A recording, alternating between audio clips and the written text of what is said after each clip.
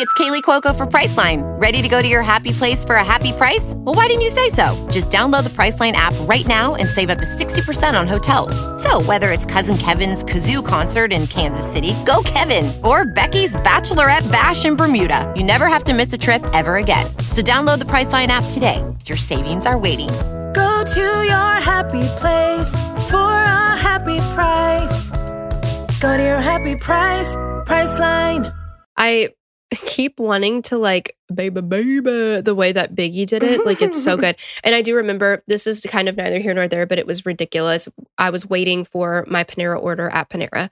And there were all these little kids from like a soccer group, I think. Like, it was on a weekend and they had just played maybe a soccer game. They were waiting for their food. And there was a little girl and their group named Izzy. And they were like, Izzy, Izzy, Izzy, can't you see? Sometimes your words just hypnotize me. And I'm like, you guys are 8 years old. The kids were singing that? Yes. Oh my God, that's amazing. Yeah. Izzy, Izzy, Izzy. Yeah. Oh my gosh, that's so cute. Yeah. It was probably 9 years ago, but I was like, oh my God. Wow. Those kids are badass. Yeah. That's awesome. So it pertains to what we're talking about, so I can sing something. Totes. Yeah. All right. So last episode, we got into kind of the history of Tupac and Biggie, their friendship, which turned into a rivalry. Yeah, and kind of where that beef all started. And if you haven't listened to that already, definitely go back. Now we're going to get into everything else. Biggie's career, their tragic deaths, and investigation and all that good stuff. All right. Hello and welcome to Killer Queens, a true crime podcast. I'm your host, Torella. And I'm your better, prettier, younger host, Tori. We're sisters who are obsessed with true crime and love gal-palling with you about cases. You can expect the occasional curse word, lots of Friends quotes, and all the 90s nostalgia. To get in on the conversation, check us out at killerqueenspodcast.com. You can also find us on Instagram and Facebook at Killer Queens Podcast, and we're on YouTube at Killer Queens, a true crime podcast. Okay, y'all, grab your Capri Suns or your Surge and let's talk about some true crime. Guys, we're back. Oh my God, we're back. Yeah. Hey, if it's been only like 5 minutes, we missed you already. And if it's been a week, we missed you already. I know. Before we get to today's case, which is a part 2 and a doozy, if we say so ourselves, we wanted to let you know about a freebie that we've got. You can head to killerqueens.link/innocence, INNOCENCE. And we just dropped yesterday our part 1 of the series Innocence Files on Netflix. We're covering that on our show called Doc Jams on Patreon.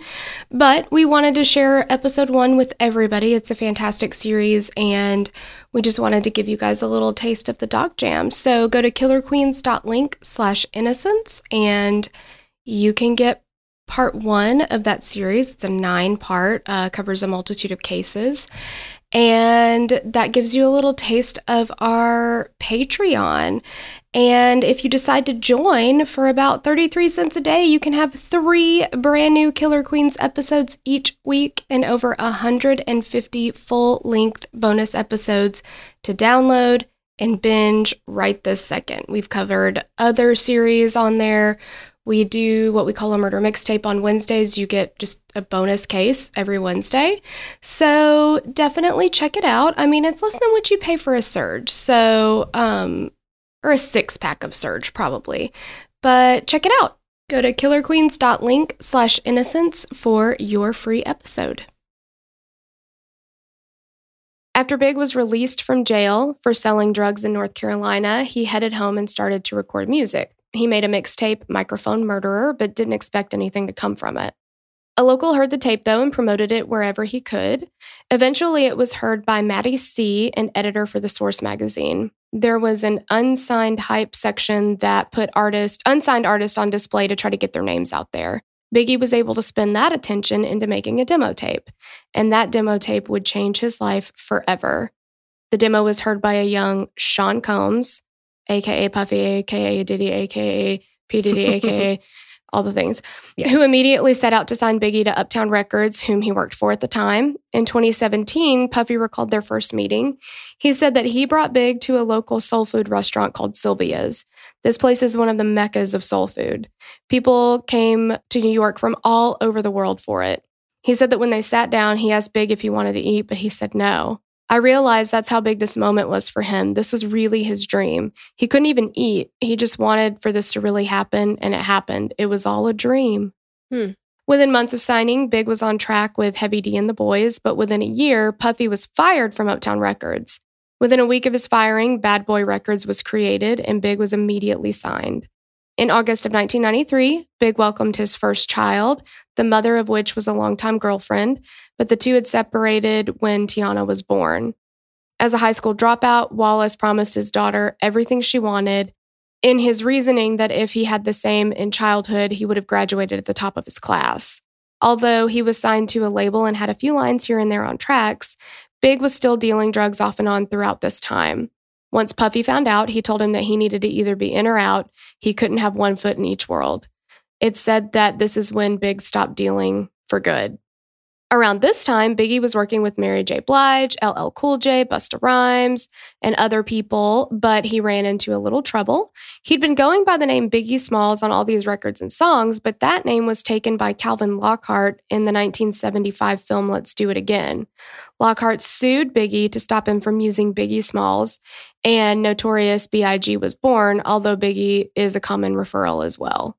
It's so funny to me because I saw on the Biggie, I Got a Story to Tell, in an interview, he's like, yeah, like Biggie Smalls is out. It's wet. It's not happening anymore. Like, we're done with that.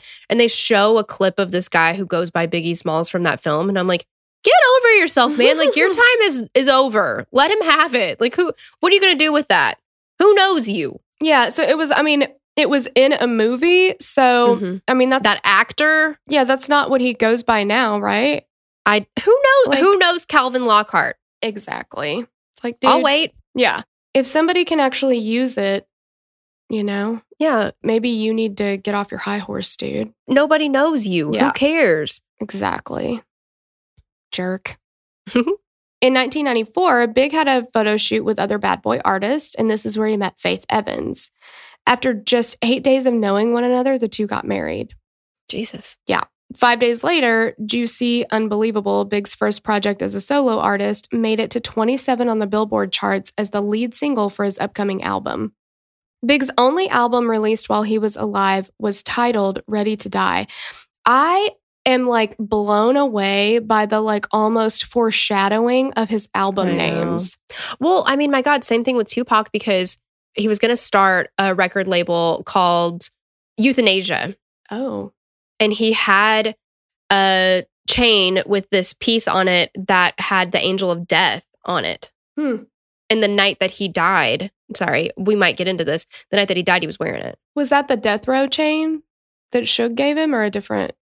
I think he bought it for himself, but I think, okay. Yeah. Because I know he had a Death Row chain too, but yeah. And then so this album, Ready to Die, and then his other album that released after he passed away was called Life After Death. So. It's so scary. Yeah. I mean, it's eerie. Yeah, it's super eerie. It's crazy. So Ready to Die was released in September of 1994 and reached 13 on the Billboard charts. It would eventually be certified platinum 4 times, 4 million copies sold. The album featured the hit Big Papa and shifted the focus from West Coast rap to East Coast at a time when West Coast rap was dominating the charts. It was around this time that Big met Tupac and their friendship blossomed. At the Source Awards in August 1995, Big was named Best New Artist, Solo, Lyricist of the Year, Live Performer of the Year, and his debut album of the year. At the Billboard Awards, he was Rap Artist of the Year. I mean, these guys are just taking the world by storm. It's incredible. Exactly. It's around this time that the shooting of Tupac takes place in Times Square, and Tupac is sentenced to time in prison. So, it's kind of all these things are running concurrently, and, we're kind of separating them out here. Oh, yeah. All right, let's talk about fucking Suge Knight. Yeah. While Tupac was in prison appealing his conviction, he claimed that he only wrote one song, and he instead focused on reading. He read the works of Machiavelli and Sun Tzu's Art of War. He couldn't post bail because he was broke. His mom was about to lose her house. On Tupac's behalf, his wife, Keisha Morris, reached out to Suge Knight of Death Row Records and told him what was going on and that he needed help financially. Knight arranged for Tupac's mother to receive $15,000 and began to visit Tupac in prison. A quick detour to find out who Suge Knight is. Let's take a detour. How about that? Yeah. So Suge Knight is one of the co-founders of Death Row Records and was at the center of the movement that brought hardcore gangster rap to mainstream audiences. Before starting Death Row, though, he was a promoter and founded a music publishing company. His first big profit came from, you're never going to guess it. Do you think you can guess it? I mean, I know it, but do you guys know it? It's Vanilla Ice. The song Ice Ice Baby had used material written by one of Suge's clients, and supposedly Ice agreed to give Suge the royalties from the song. Suge and his bodyguards would confront Ice several times, and there is a story that's floated around the music industry for a while. So the story goes that Suge and a couple of his guys broke into Ice's hotel room one night and hung him by his ankles from the balcony while demanding their money. Ice claimed that never happened, only that Suge threatened to throw him from the balcony. So, no big deal. I mean, yeah. Whatever Suge had to do to get money. And like anybody he worked with or whatever, like he was going to get as much money as possible. So he was just going to dick you over like he didn't care. I don't know that Ice was like, yeah, I'll give you the royalties from my song. Like, doubtful, dude. Right. But he was like, I'm going to take it anyway. Yeah, exactly. Through his publishing company, Suge met members of NWA and learned that Dr. Dre and the DOC, another rapper, wanted to leave NWA, and they wanted to leave the record label run by fellow NWA member Eazy-E. Suge and his men threatened Eazy-E and others with lead pipes until they agreed to release Dr. Dre and DOC from their obligations and let them sign where they wanted. Pretty sure that's not how it typically... I mean, I don't know. What do I know? But it seems a little much. I think I'm not using enough lead pipes. Well, clearly. Yeah, because it seems to get the job done. Yeah. Oh, it gets results. That's for sure. Just look at Clue. That's true.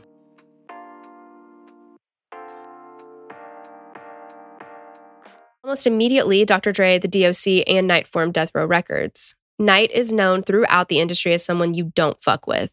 I completely understand why.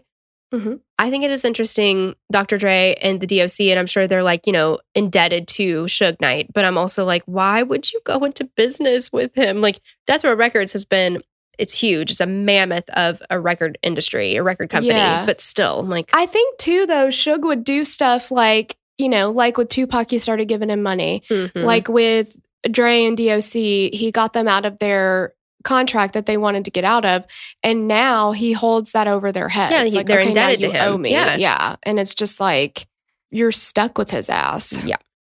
So let's just go ahead and suffice it to say that Knight has had several run-ins with police over the years.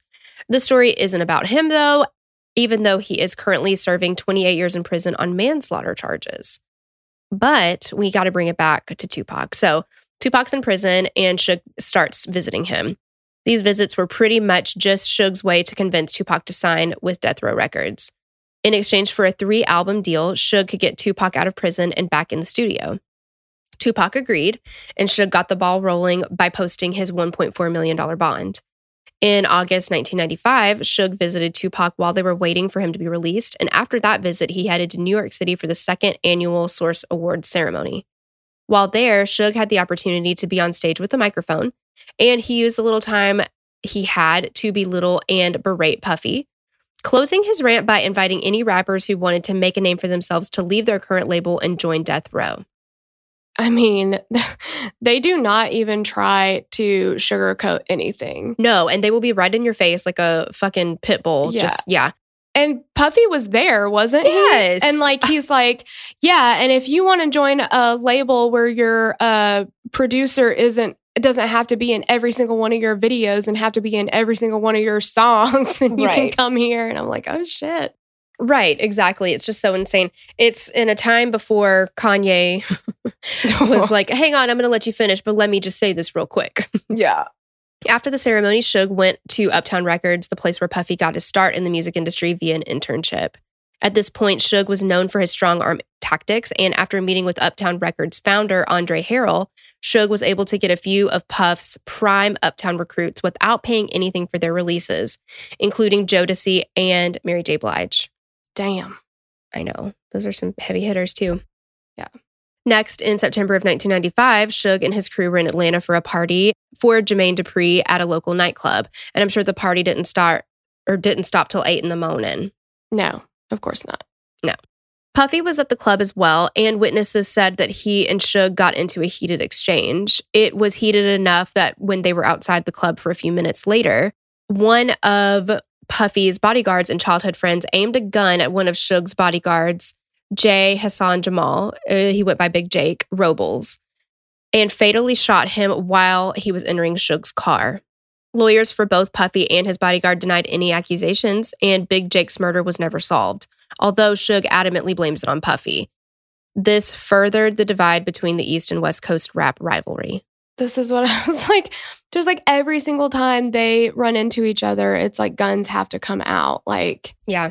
And so many lives were ended just based on like a beef in your 20s. You know what it kind of reminds me of? And I think that I'm hearkening it back to Tupac's early years when he was in Shakespearean plays. It's like Romeo and Juliet. Oh, mm-hmm. Like, especially in the one with the Baz Luhrmann's Romeo and Juliet. Every time the Capulets see the, oh my God, why am I forgetting their name? The Capulets and the Montagues. Yes, Montague. Every time guns are drawn. Every time. Mm-hmm. Yeah. It's just like, again, just if your emotions dictate your actions, some stupid shit's going to happen because your emotions lie. Like, yeah, exactly. They are not sound and rational. Exactly. In October of 1995, everything finally went through for Tupac to be released from prison. Some people said that when Tupac got out of prison, he seemed like a completely transformed person. After being released, as part of his 3-album deal, Tupac immediately began work on his 4th studio album, All Eyes on Me. The album was released in February of 1996 and was Rap's first double-disc album, meaning it qualified as 2 of the 3 albums required per Suge and Pac's agreement. All Eyes on Me rocketed out of the gate, selling over 550,000 copies in its first week. It reached the top spot on the Billboard 200 and R&B's hip-hop charts. In 1997, it won Rap Album of the Year at the Soul Train Awards. This album, featuring the single California Love, went certified diamond in 2014 with over 10 million sales, and as of 2019, has over 11 million copies sold. Rolling Stone said that the album, it's like a California thug version of Pink Floyd's The Wall. Pure gangsta emo run amok over 2 CDs. Wow. I know. I'll take it. Yeah.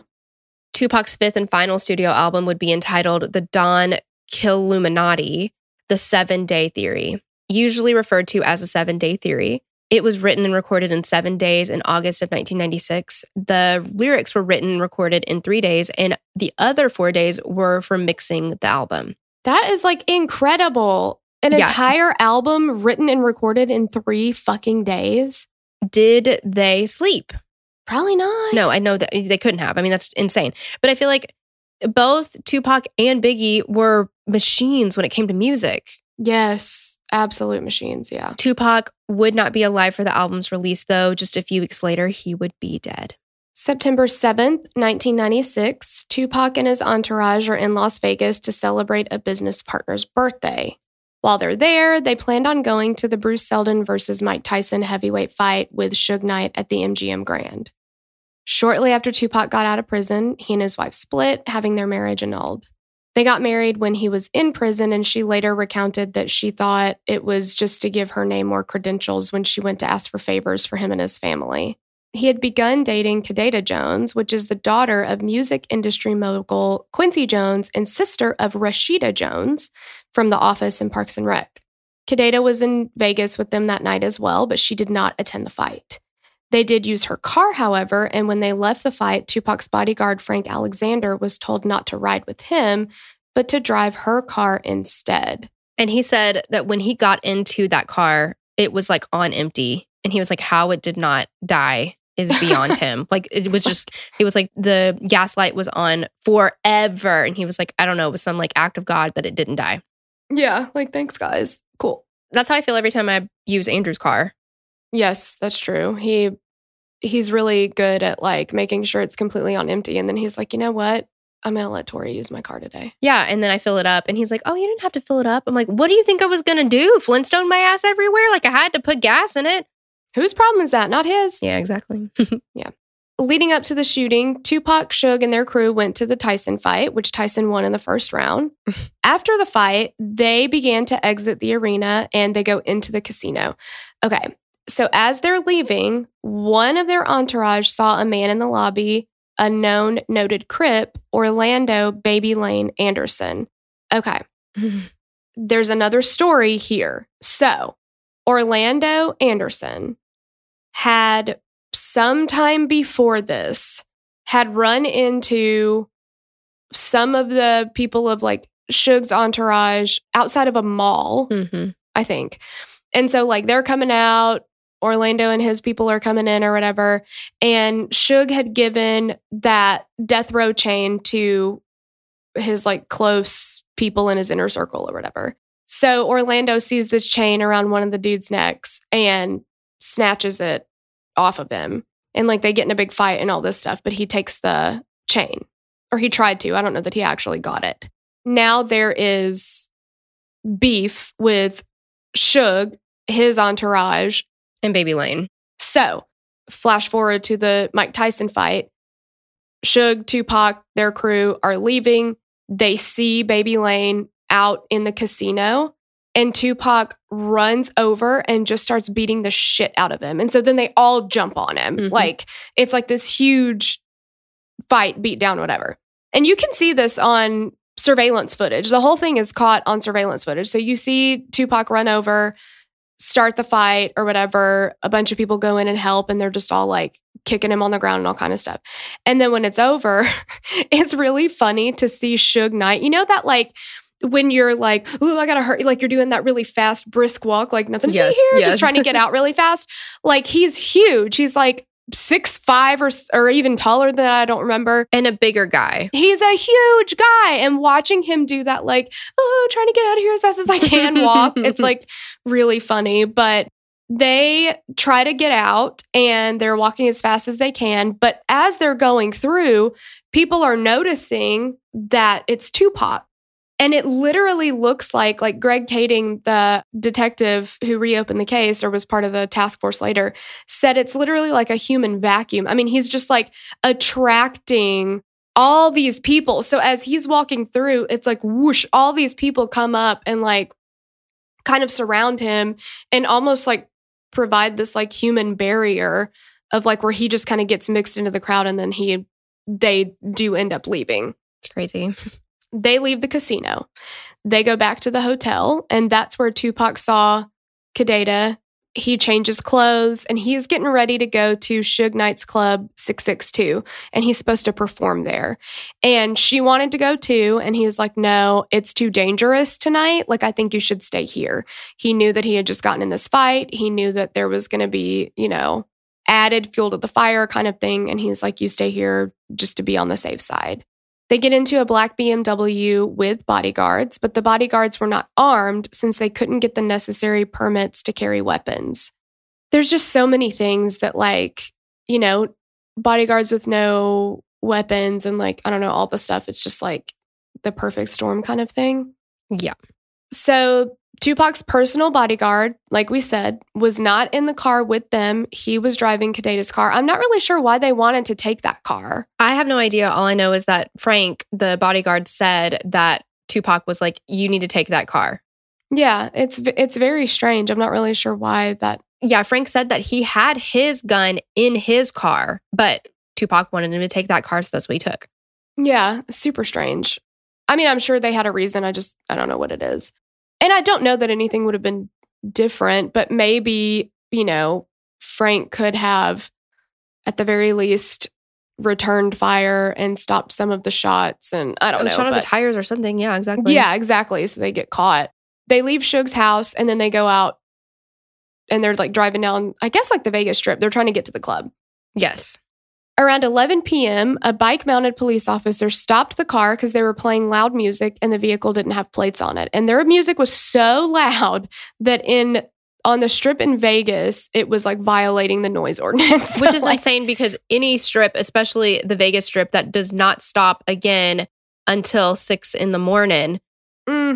For a car's like music system to be drowning that out is insanity. Exactly. Yeah, it was pretty damn loud. So after a quick search, they found the plates in the trunk and the officer let them leave without a ticket. Suge was driving and Tupac was in the passenger seat, and they stopped at a stoplight around 11:15 p.m. And apparently, I mean, there's an iconic photo. It's the last photo taken of Tupac alive because they're in heavy traffic, right? So they're driving down the strip. They're in all this traffic, and these girls in a car next to them are like, "Oh my God, it's Tupac. It's Tupac. Look, it's Tupac." And like their windows are down and they're yelling and all this stuff. And they said that Tupac and Suge were like, "Hey, we're going to this club. Why don't you follow us? Like, come with us or whatever." And in one of the theories that we'll get to, it is the girls yelling out, and they snap a picture of him, but yelling out that Tupac is next to them in traffic, that alerted the shooters to where he was. And that's how they found him. But a white 4-door late model Cadillac pulled up on the passenger side and just opens fire. Tupac was hit 4 times, once in the arm, once in the thigh, and twice in the chest. 1 bullet passed through his right lung.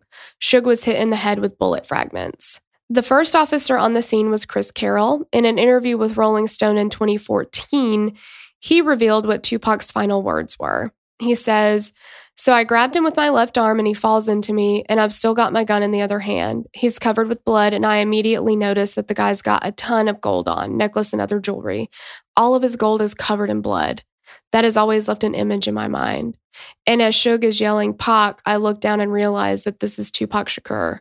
Elsewhere in the Vegas 7 story, Carroll says he attempted to get a, quote, dying declaration of a potential suspect from Shakur, but the rapper was ignoring him at first. So he goes on to say, quote, "And then I saw his face and his movements. All of a sudden, in the snap of a finger, he changed. He went from struggling to speak, being non-cooperative, to an I'm at peace type of thing, just like that. And that's when I looked at him and said one more time, 'Who shot you?' I thought I was actually going to get some cooperation, and then the words came out. Fuck you." I mean, Tupac was Tupac till the end, right? Yes. It's like through fuck and you. through. Yeah. When he was asked why he came forward with this information after so long in 2014, Carroll, since retired, said, "It's been almost 18 years. There's clearly never going to be a court case on this," which sucks. Tupac was rushed to University Medical Center of Southern Nevada, where he was sedated and put on life support. In the ICU 6 days later, he succumbed to his wounds and died from internal bleeding. The official cause of death was respiratory failure and cardiopulmonary arrest associated with multiple gunshot wounds. At the age of 25, Tupac Shakur died, and the music industry lost an icon. In November of 1996, Death Row Records released the 7-Day Theory to critical acclaim. It hit number 1 on the charts and was certified platinum 4 times. Damn. It's amazing. Yeah.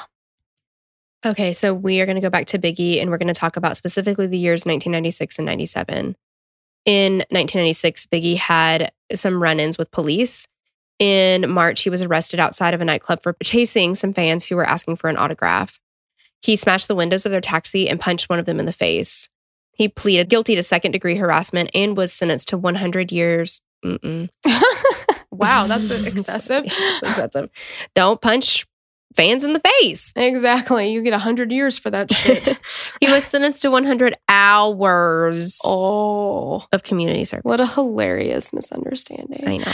Although I don't I couldn't find anywhere why he got so mad at them. Yeah, who knows? Because he seemed very, in every other instance, he seemed very much about the fans. Appreciative. Yeah. So I don't know if they said something or, did something, or I don't know, but I felt like it was out of character. It was just. Maybe he was having a rough day. Yeah. Yeah, I don't know. In mid-1996, he was arrested in his home in Teaneck, New Jersey for drug and weapons possession charges. Then Tupac was killed in September. The rumor mill ran amok. The rumor mill ran amok. Amok. Yes, exactly. And many thought that Biggie had something to do with it. One rumor was that he had supplied the murder weapon to a Crip who pulled the trigger. Faith Evans, Biggie's wife, recalled receiving a phone call that night from him crying from shock. She said, "I think it's fair to say that he was probably afraid, given everything that was going on at the time and all the hype that was put on this so-called beef that he didn't really have in his heart against anyone." In October of 1996, Evans gave birth to Christopher C.J. Wallace Jr., Biggie's second child. The following month, Lil' Kim, a member of the Junior Mafia, Biggie's group of proteges, released their first album. Biggie produced the album for her, and while they were recording, the two had an affair. Throughout 1996, Biggie worked on his second album, Life After Death. While working on it, he was in a car accident, which left him in the hospital for a time and forced him to use a wheelchair and later a cane to get around. In February of 1997, he traveled to California to promote his upcoming album, Life After Death, and record the video for the single Hypnotize. While there, he went to various radio stations and did interviews here and there to promote the album. He also went to the Soul Train Music Awards and presented an award to Toni Braxton. During the presentation, he was booed by the West Coast rap fans. Biggie had stated in an earlier interview that he had hired bodyguards while he was there, but that was more to do with his celebrity status than being a rapper.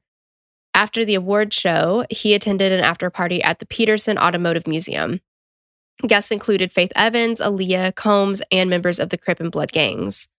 Around 12:30 a.m., the fire department came in and shut the party down due to overcrowding. Biggie left with his entourage in 2 GMC Suburbans to make their way back to the hotel they were staying at. He rode in the passenger seat while Greg G. Money Young drove. Puffy traveled in another SUV with 3 bodyguards.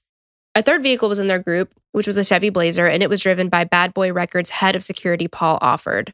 Why did they not? Puffy's got 3 bodyguards. Yeah, no one's in there head with of security and Why do we not have somebody with Biggie that's no idea of that status? Yeah, I don't know. There's so many little I don't know if it's coincidences or if it was right. Yeah, for both of their murders. I don't know. At 12:45 a.m., Biggie's SUV stopped at a red light 50 yards from the Peterson Automotive Museum, and a black Chevy Impala pulled up alongside it. The Impala's driver rolled down his window, drew a 9mm blue steel pistol, and fired at Biggie's car. Biggie was struck by 4 bullets and was rushed to the Cedars-Sinai Medical Center. It's so ironic, too. I don't know if irony is the right word, but that both of them were struck 4 times. Yeah. Once there, doctors performed an emergency thoracotomy. I think so. Okay. I don't know if you've heard of that. So, thoracotomy. At 1:15 a.m., he was pronounced dead at 24 years old. His autopsy, which was revealed 15 years after his death, showed that only the final shot was fatal. It entered through his right hip and struck his colon, liver, heart, and left lung before stopping at his left shoulder. God. Biggie's second album, Life After Death, was released 16 days after his death as scheduled. Again, it was number 1 on all the charts, and Biggie was named Artist of the Year by Spin Magazine in 1997. Life After Death. I mean, I cannot with that. It's like uncanny. No. And released 16 days after he dies. Like, that is so crazy. Right. All right, so let's get to some theories. The main and most likely event that led to Tupac's death can be linked to the MGM casino after the Mike Tyson fight. According to some, his murder was a direct result of the attack on Crip Orlando Anderson after the fight. After the beating he received, he got a group together and they shot Tupac out on the Vegas Strip. According to an LA Times article written by Chuck Phillips, the shooting was carried out by a Compton gang called the Southside Crips to avenge the beating of one of its members by Shakur a few hours earlier. Orlando Anderson, the Crip whom Shakur had attacked, fired the fatal shots. Las Vegas police interviewed Anderson only once as a possible suspect. He was later killed in an unrelated gang shooting in 1998. And I feel like as far as Tupac's murder goes, to me, this makes the most sense. I think it does. I mean, goodness gracious. Everything we're talking about, I'm like, well, I mean, all Swanee, you know? I know. Yeah. No, bullshit. Like, this is insane because, so they just had a physical altercation. Not even just a screaming match, not just a, hey, you bumped into me. They had a physical altercation hours before this happened. He was questioned by MGM. He was let go like 2 hours before the killing happened. That was a quote from one of the investigators. Mm-hmm. So why wasn't he questioned further when he is the last known link to a violent attack? It was against him, but still, that would give motive. Exactly, because what's going to happen is when all of his like fellow Crips find out that he's been disrespected, beaten in front of people, like those things do not stand. Like you cannot get away with that kind of shit. And they didn't care that he's a celebrity. Like, because at this point, Tupac is in with Suge's crew who are associated with Bloods. So there's a rivalry there. It's already volatile. You know what I mean? Well, sure. And Suge has it's known that he has a huge temper and will do whatever the fuck he wants to do to get whatever he wants. Yes. There are no cares given there. Suge has 0 fucks to give. And like, I mean, it just makes so much sense that Baby Lane is going to go to his, he had family in town there. Because wasn't Keefe D his uncle? I think so. I think Baby Lane was Keefe D's nephew. So Keefe D comes up in the investigation as being part of the Southside Crips. He's in Vegas at the time. He tells police later on, like after the task force is open 10 years later to reinvestigate the Biggie murder, that he's in Vegas. Baby Lane tells them, hey, these guys beat the shit out of me. Because I think they were like having dinner and they had no idea this was going on. But they find out and they're like, well, we're going to fuck him up then. Yeah, like, he's not going to get away with this. Yeah, we cannot let him get away with it. Yeah. And so apparently they didn't have any weapons on them. Like they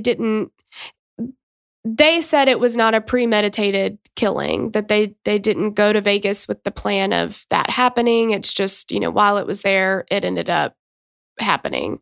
And that somebody else that they were with, there's so many players like in all of these, somebody else that they were with was like, okay, well, I've got a gun on me like I always do. Well, everybody's got an entourage. Yeah. Yeah. They had rented this Cadillac while they were there. So they get in the car, they start driving around, but they can't find him because they went directly to 662 is Keefe D's story because they knew that he was going to be there performing.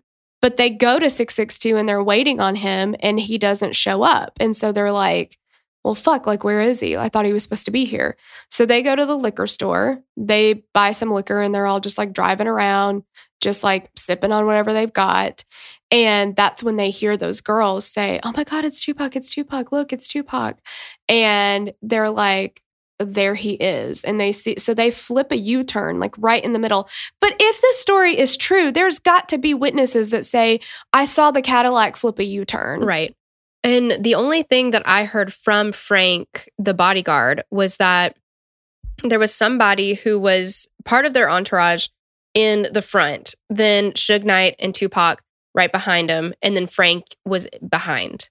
And apparently those girls that had seen him and they said that Tupac and Suge were like, come follow us. Like, we're going to the club. You can come with us or whatever. They had asked them to get into the caravan. They were like, here, pull in and we'll all go together or whatever. And that cut Tupac and Suge's vehicle off from Frank. So now they've got a vehicle in between them. And right before the Cadillac pulls up, they get out of the caravan because they're like, we're in the middle of a security. It's kind of weird. And they were like, we know where 662 is. We'll just meet him there. Like, it's not that big of a deal. We'll just go on ahead.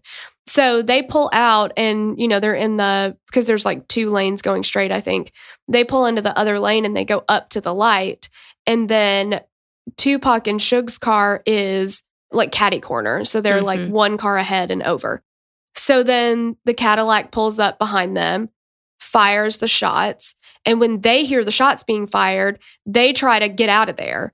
So they start to turn right onto the intersection there.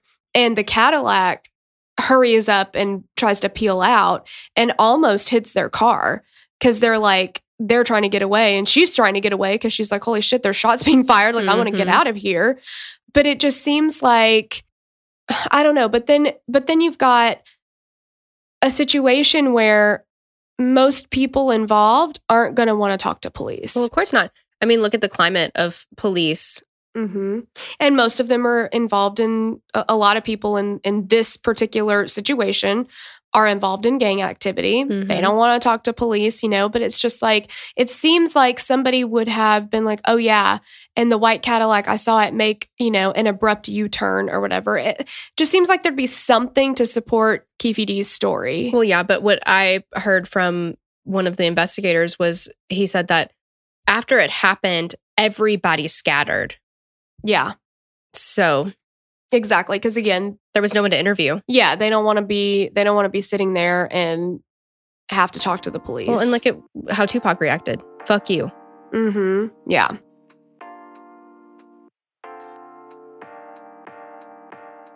All right, so another theory is that Puffy paid $1 million to have Tupac and Suge Knight killed by Crip gang members. Actually, Keefe D says this too. That's ridiculous. So which is it, dude? Did Puffy pay you, or did you kill him in retaliation for Baby Lane's beatdown? Mm-hmm. Can't ride two horses with one ass. Yeah. It doesn't seem like they'd both be true. Right. And he says that he agreed to do the job and he wasn't planning on doing it in Vegas, but when they ended up beating up Baby Lane, they were like, oh, kill two birds with one stone. Like, I'm like, what are the fucking odds, dude? Like, it's just so ridiculous.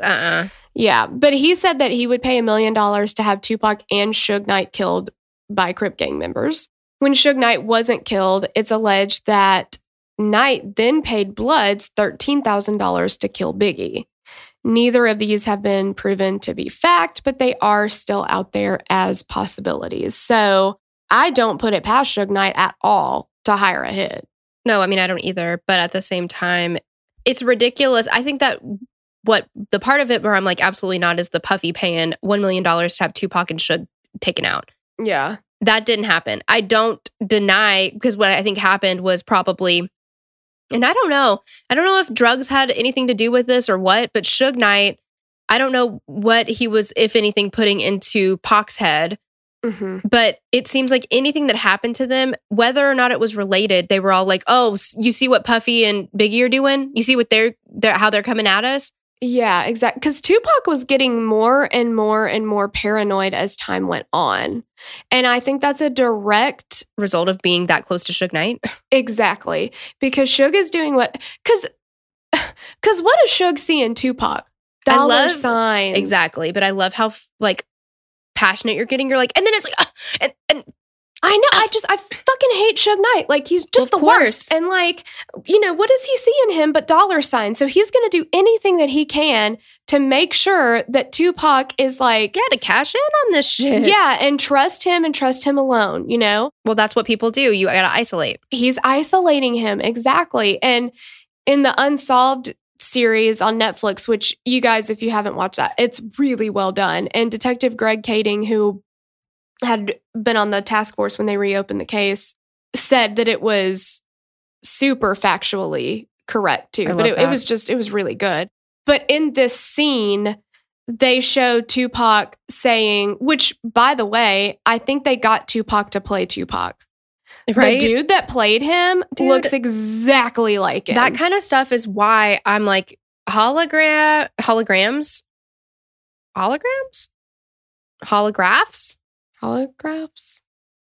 Hollows are totally, either they're really, really good or Tupac is not dead. I know. I was like, dude, Tupac plays Tupac. Like, It's insane. But this kid looks exactly like him. I mean, it's insane. But in the car while they're driving down, he's like, and I know liberties were taken here, but I do think that this is how Tupac felt. He, in the scene, he's saying, you're the only one that's been there for me. You're the only one I can trust, kind of thing, And that's, you've been there, you've helped me. And that's exactly what Suge Knight was going for. Yeah. You can't trust anybody else. It's just me. Yep. It's like us against the world, right? Yeah. And by this time, they already figured out, Tupac found out that the quad shooting at that studio had nothing to do with Biggie and Puffy. Mm-hmm. But by now, the damage is already done. The beef has already gone too far. You know, they've said things they can't take back and shit like that. But well, it's like one of those things where you're so committed to the feeling, you don't even know, like you're in an argument, you have no idea why it even started, but you can't go back now. I mean, you've already, yeah. Yeah, it was too far gone at this point. But by this point, he does know that they didn't set it up.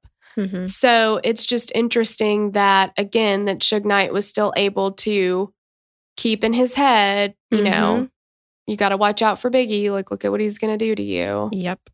Just sucks. Another Biggie theory is that Suge Knight paid corrupt LAPD officers to kill him. Again, wouldn't put it past him. Wouldn't put it past him. That apparently never panned out, but apparently the only organization to investigate that was the LAPD. So, see, I think that what we can possibly all agree on is Tupac's death is the biggest question. Biggie's death came as a direct result of Suge Knight and spewing this vitriol of he killed Tupac. So as a retaliation, Biggie was killed. I think so. And I really feel like Tupac was killed because of the attack on Baby Lane. I do too. I mean, if he wasn't, what a fucking coincidence. Right. And I feel like a lot of things that happen in murder cases, there's no way that there are that many coincidences. Right. Yeah. Author John Potash claimed in his 2008 book, The FBI War on Tupac Shakur and Black Leaders, he claimed that the FBI was behind both Wallace's and Shakur's murders, citing 12 years of research, hundreds of interviews, and countless court documents. Potash alleges that the FBI wanted to end the violent rap culture of the 90s and utilized counterintelligence programs to target leftist musicians. What? That feels a little Sherry Shriner reptilian to me. Yeah, me too. Because why? Okay, if that's the route we're taking, I mean, the biggest two artists of that time were Pac and Biggie, but still, they left a lot of other ones. Yeah, they left NWA and they had Fuck the Police. Like, I mean, my God, like, and Dr. Dre and Snoop Dogg, they were putting out stuff too. I'm sorry, Snoop Doggy Dogg were putting out a lot of shit too. Yeah. Snoopy Dogg. Yeah. What was that in? Who said that? It was a movie. I can't remember. I know. I can't remember. Snoopy Dogg. But yeah, they would like that. That is so fucking far-fetched to me. Like, I can't get into a conspiracy theory like that. I just can't. No, that the American government would take out, I don't know. If that was their goal, they did a fucking horrible job. Because like you said, they left a shit ton of other people. Like, it just doesn't make sense. Yeah. One last and perhaps the most out there theory, which if we thought that one was out there, here we go, is that they're actually both still alive and well, enjoying life outside the public spotlight. I haven't heard that with Biggie as much as I've heard it about Tupac. Oh, yeah. There are a lot of people that believe he is still alive. Yes, I've heard that with Elvis and Tupac the most. Uh-huh. And I guess people felt there is a group of people that feels the same way about Avicii, that he's still alive and like faked his death or whatever. So Andrew would be pleased. I know. Andrew loves Avicii. He loves Tupac too. I mean, I think he was more of a Notorious B.I.G. fan, but he does like Tupac. Definitely. Both of their influence on the rap community is undeniable. They're credited by literally almost every rapper out there as being the inspiration behind why they started rapping to begin with. Eminem actually wrote a letter to Tupac's mother thanking her for things she has done for him over the years and including a drawing he did. And it's an undated letter, not really sure when it was written, but it says, "Dear Afeni, sorry if it looks a little sloppy. I could have done a little better if I had the right pencils. Instead, I had to draw it in pen. Plus, I just kind of thought of the idea a little too late. But I've been drawing since I was 10 and I thought you might like it. Anyways, thank you for always being so kind to me. You're a true queen, and I mean that in every sense of the word. I will never forget the opportunities you have given me. You will always be in my heart, my thoughts, and my prayers. As I've said before, you have no idea how much your son and his music has inspired not only the hip-hop world, but speaking for myself, has inspired my whole career. He was and still is the true definition of a soldier. When I was feeling at my worst, before fame, before Dre, I knew I could put that Tupac tape in and suddenly things weren't so bad. He gave me the courage to stand up and say, fuck the world. This is who I am, and if you don't like it, go fuck yourself. Thank you for giving us his spirit and yours. God bless you. Love, Marshall. The crazy, or I don't know, the super sad part of this whole thing is that even with all these theories, even with all these speculations, there have been several investigations. There was the original investigation right after the murders happened, and then they reopened a task force into the Biggie murder, the LAPD did, and they're both still unsolved. I can't. It's just the investigations just never went anywhere. And a lot of the people involved or that would have been there, like you said, everybody's scattered.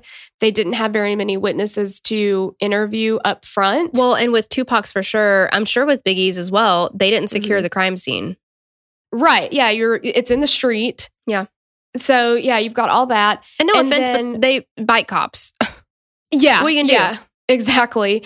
And then a lot of them have passed away now from other incidents. So. Which feels like no closure, right? I mean, if it comes out that it was Baby Lane, there's no vengeance. There's no justice there.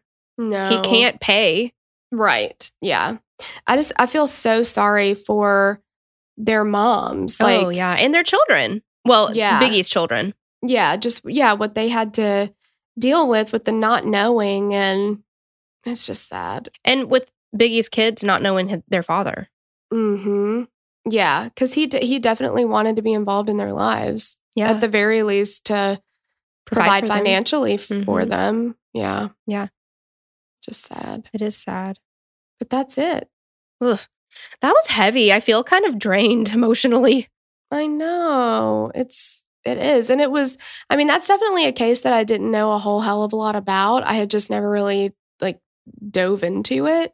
But there's a lot of moving pieces, man. It's a big case.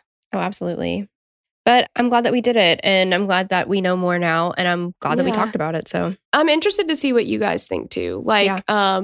If you think it had to do, Tupac's had to do with Baby Lane, do you think Biggie was a retaliation from Suge? I think that's where we both kind of land. You do too? Yeah. I think Tupac was, like we said, direct result of the MGM incident. And then I think Suge had Biggie taken out. I do too. Because he was just so vindictive. And I think Biggie was right to have his fears about this is going to fall on me. Yep. Exactly. But let us know what you guys think. We always have a post on Instagram that, shows that the episode has been released. So let us know what you guys think there or in the Facebook group or, wherever you see fit. But yeah, let's get a conversation going. Let's talk about it. Definitely. But thank you so much for listening, and we will catch you on the next case. Bye. Oh my God, Torella. So I have to clean out my desk later because I'm moving, And I found this card. It's a birthday card, and it's got a hot dog on it with googly eyes. And this is from? It's from Miss KB. And when I open it, listen to the song. Oh my God.